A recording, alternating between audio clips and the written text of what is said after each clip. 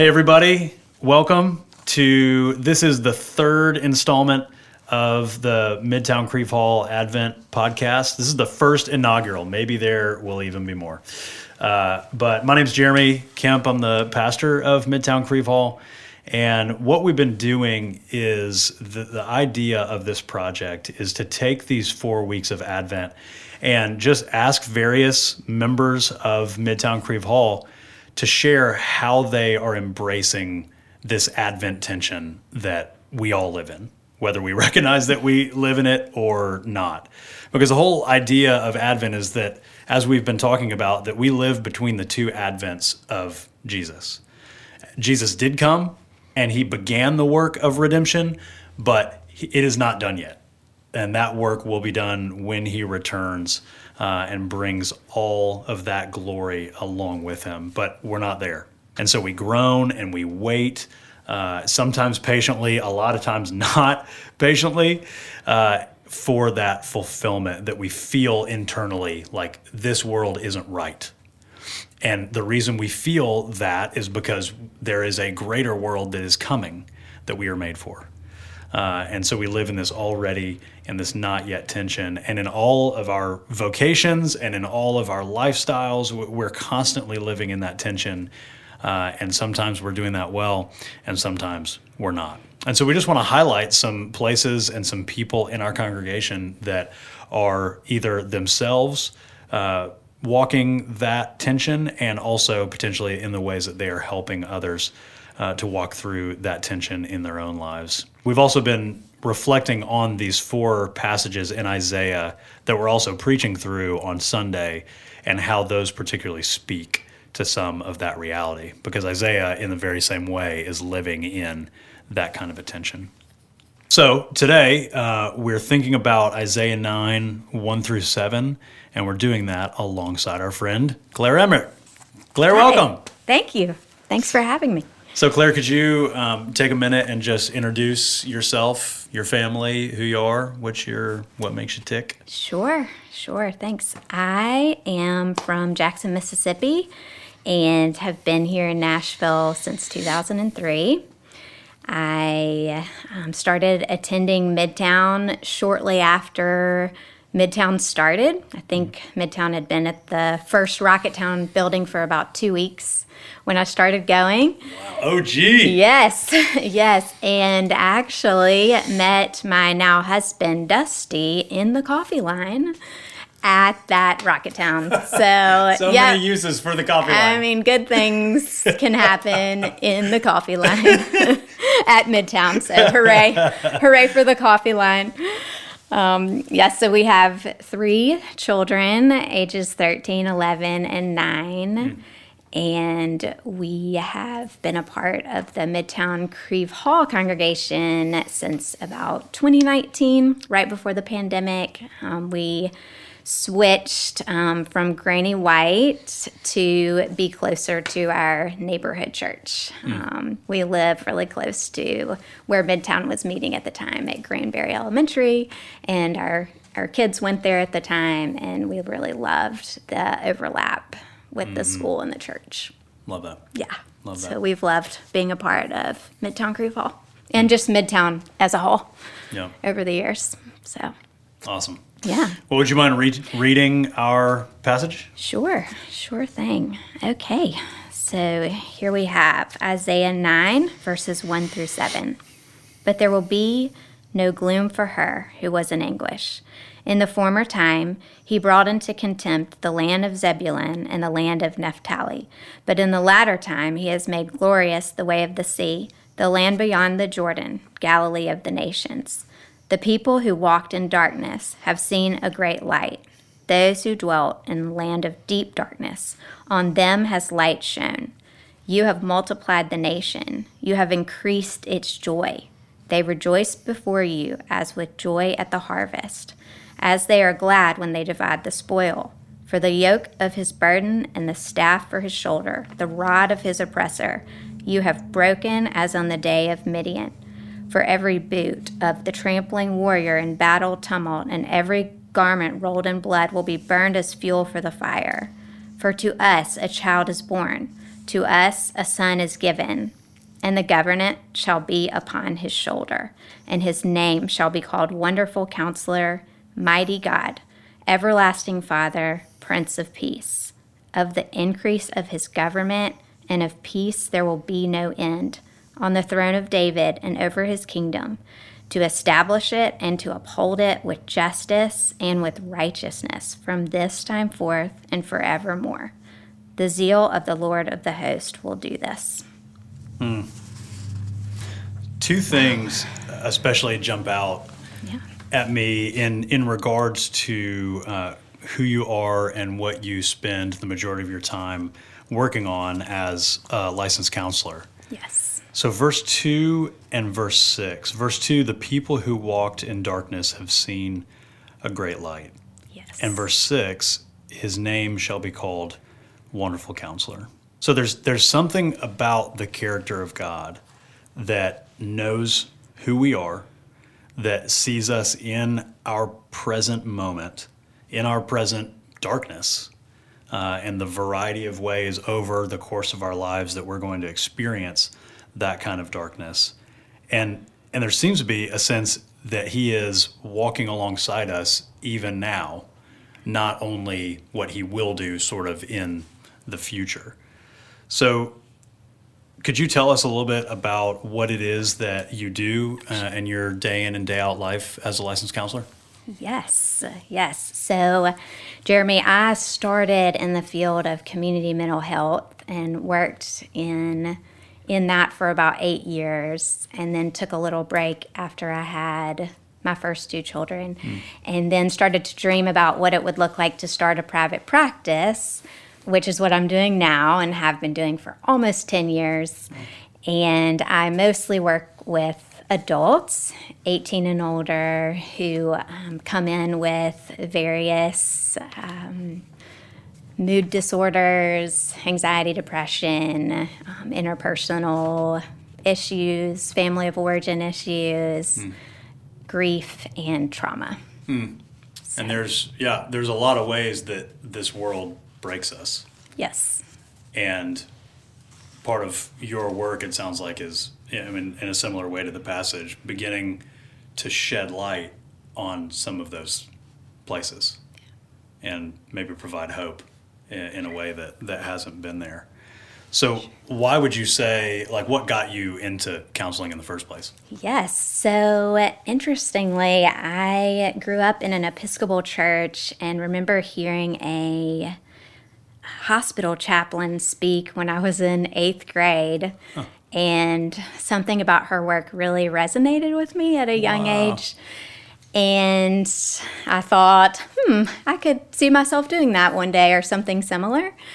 And then in high school, I had some significant losses, and I remember really asking a lot of questions about some of those experiences and wondering why some of these things happened, and just had an increased desire to understand people and God's creation.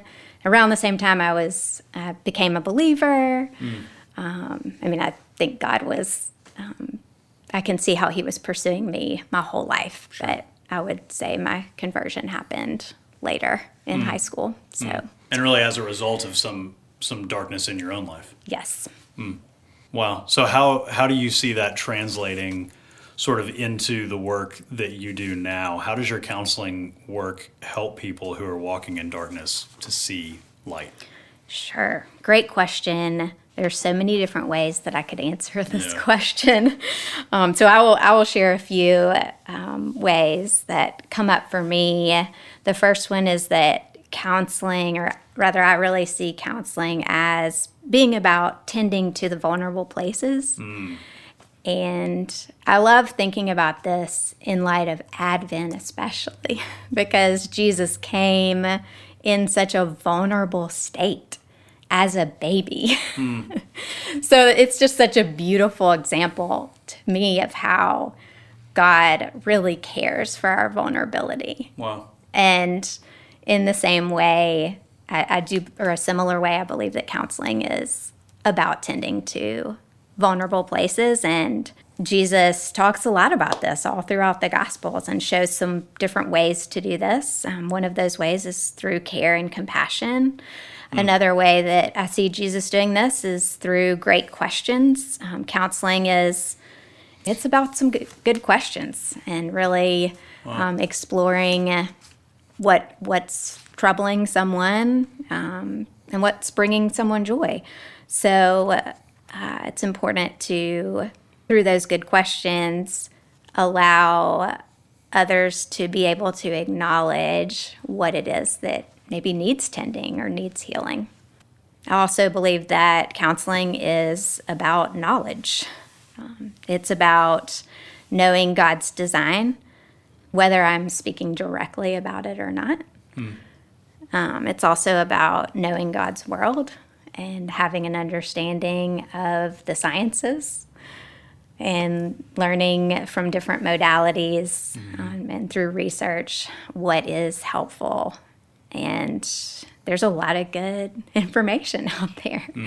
And one that I am particularly drawn to, I'll just say a little bit about it. It's the field of interpersonal neurobiology, which is basically an interdisciplinary approach that brings essentially a lot of different fields together in a way to understand the human experience.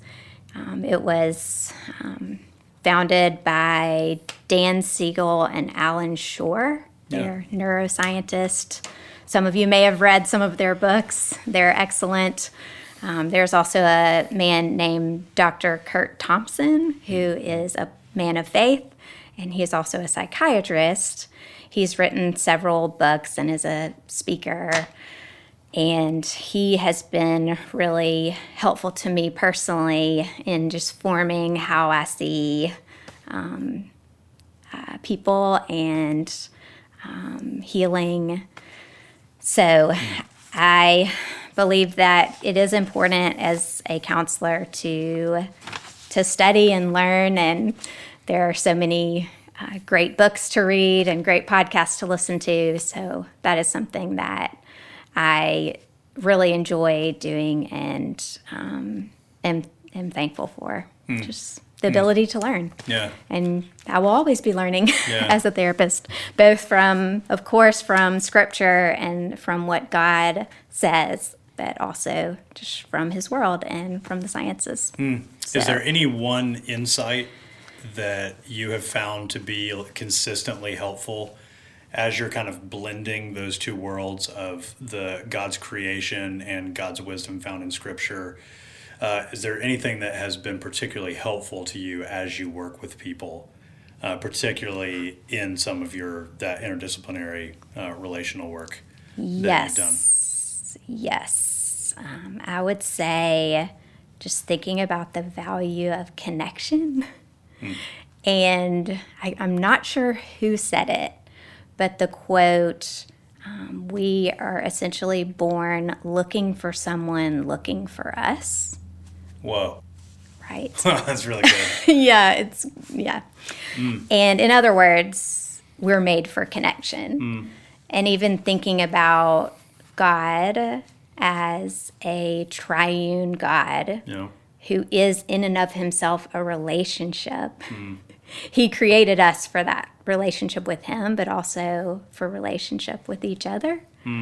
So I would say I probably shared that quote, we are born looking for someone looking for us, more than anything else in therapy, just with my clients. And it's something that I think about often.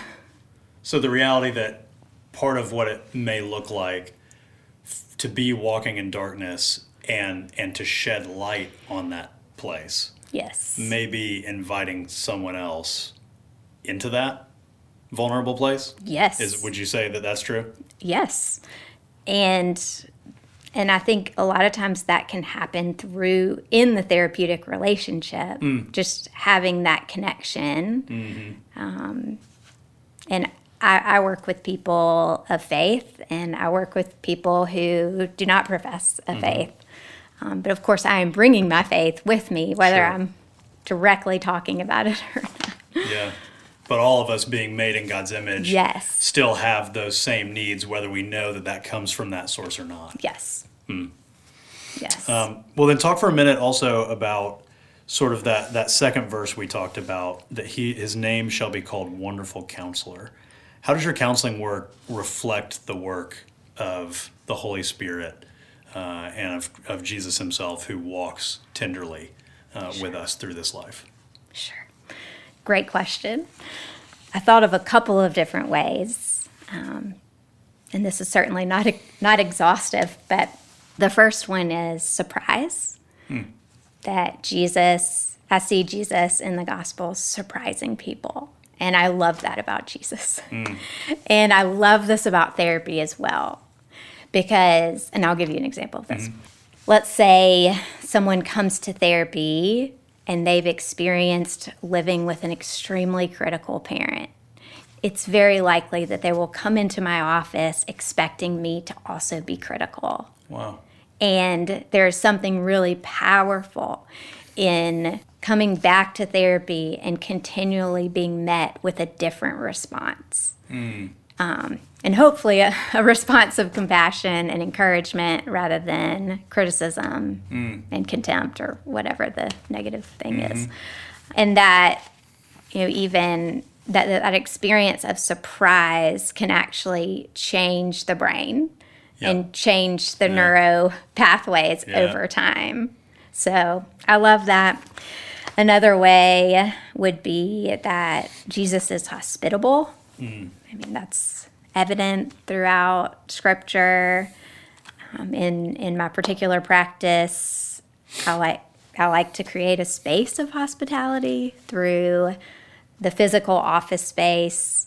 A couple years ago, I decided to start bringing my golden doodle to therapy with me. Oh, wow. And have done some training with him around that.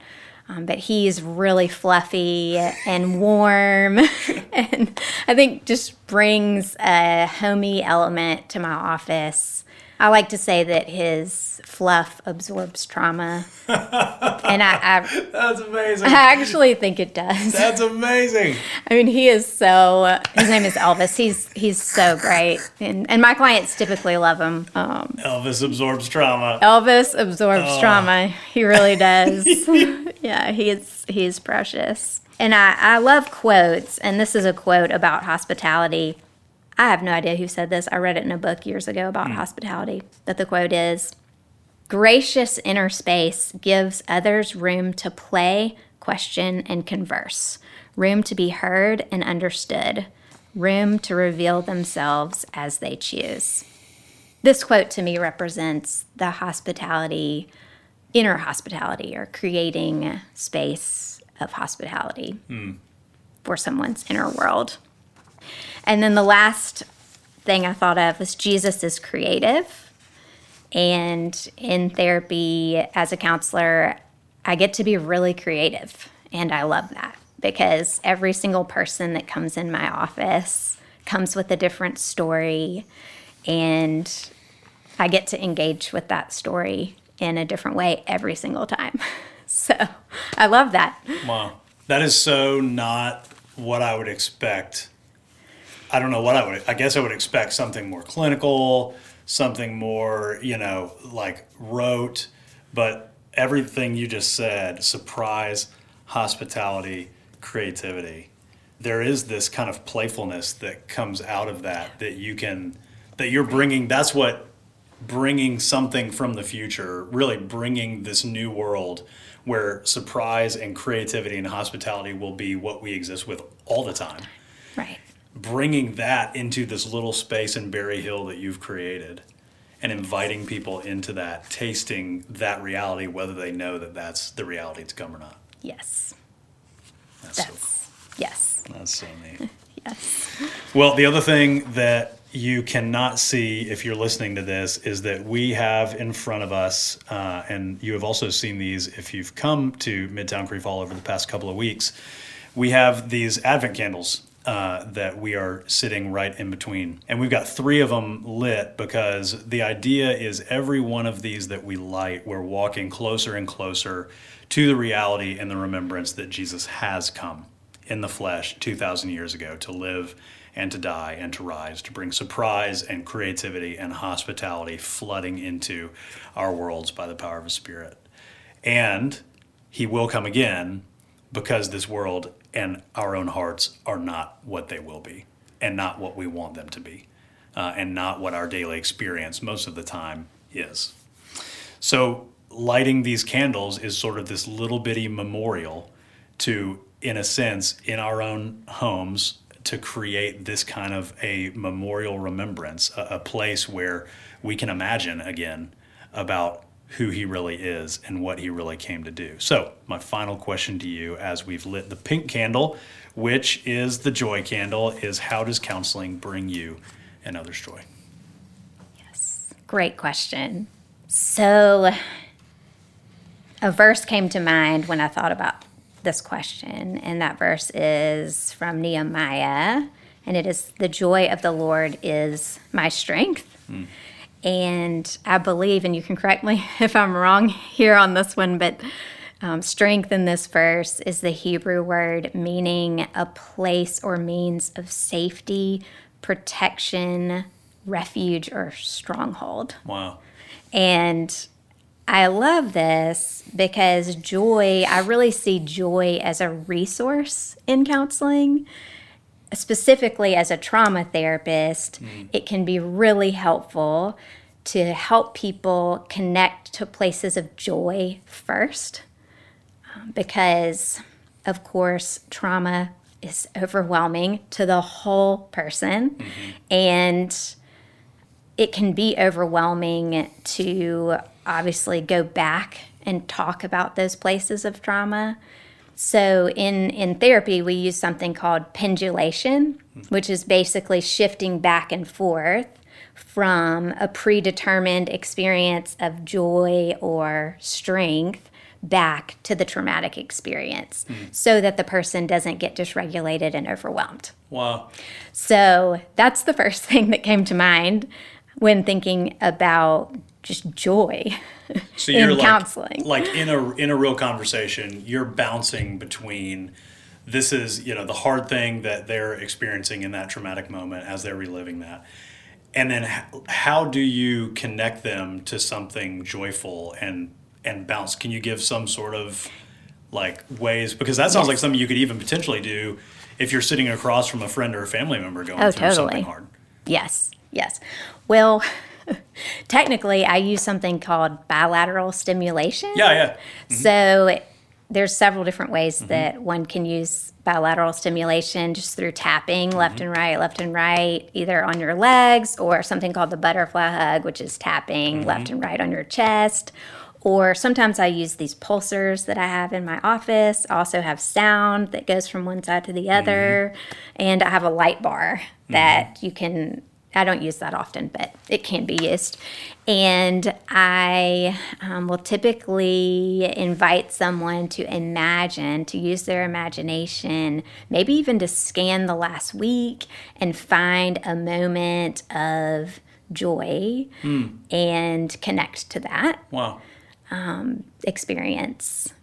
And I'll have them imagine what they remember seeing, what they heard, what they smelled, if they were eating, what they were tasting, what it felt like in their body, just helping them to connect to that full experience while using the bilateral stimulation, which I can't explain this, but somehow it helps to really get it in the brain and the mind and the body.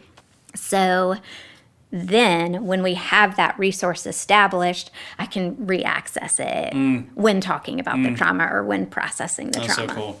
It is really cool. Is it true, too, that you could even do that even on your own? Let's say you're dealing with anxiety, depression, whatever the case may be, stuck in kind of that headspace. Isn't it true that same sensation of bilateral stimulation that you can get even by, like, walking? Oh, yes, absolutely. Walking is a great way to process through something. I mean, if you've ever heard someone say, I need to go for a walk to clear my head, it's literal. You actually clear your mind. Yeah. Because neurons from the left and right hemisphere jump over and you have more access to your entire brain. It's pretty amazing. Right? Absolutely amazing. And a lot of therapists will actually walk with clients for that reason. Yeah, makes total sense. Yeah. So. That's so cool. Yeah. Did you have anything else you wanted to add on the yes. joy Joy. Just obviously it is a joy to see people grow. But I think something that's less obvious that I would like to mention here is just how much being a counselor has changed me. Wow. Just from listening to other people's stories. Even though I may not be sharing a lot of my own story, I am sharing myself with people, and I am changed by people and by their stories. And many days I will go home and just feel like, wow, I feel like a different person after what I've experienced today. So it's very meaningful work. And I was going to read a quote that I was reminded of from one of Kurt Thompson's books. It's called The Soul of Shame. It's an excellent book. And I heard this quote shared on a podcast I listened to recently, and I just thought I would read it here as well. As we tell others our stories, to the degree they are helpfully attuned to us, our story is modified. The very act of attuning to someone non-verbally creates right hemisphere to right hemisphere brain connections that alter the experience in real time. In this way, good listeners energize the storyteller and so encourage the story to be told more faithfully. They also ask good questions and, when necessary, limit or redirect the speaker in order to get the best out of the story. Hence, storyteller is much more a dance between teller and listener than it is a monologue. In fact, it is fair to say that the story is what tends to emerge between speaker and listener, both playing a crucial role in its telling. So there is, to go all the way back to what you said about relationship being key in that sort of imaging the wonderful counselor space, that's not only beneficial for the one experiencing the darkness, it's also changing the listener. The listener. And the dance between those two, God is using in that space to create a new two people. Yes. Wow. So cool. Claire, this is so much fun. It is really fun. Was. Yeah, thank you. Thanks for the questions. And thank you for being doing here. This.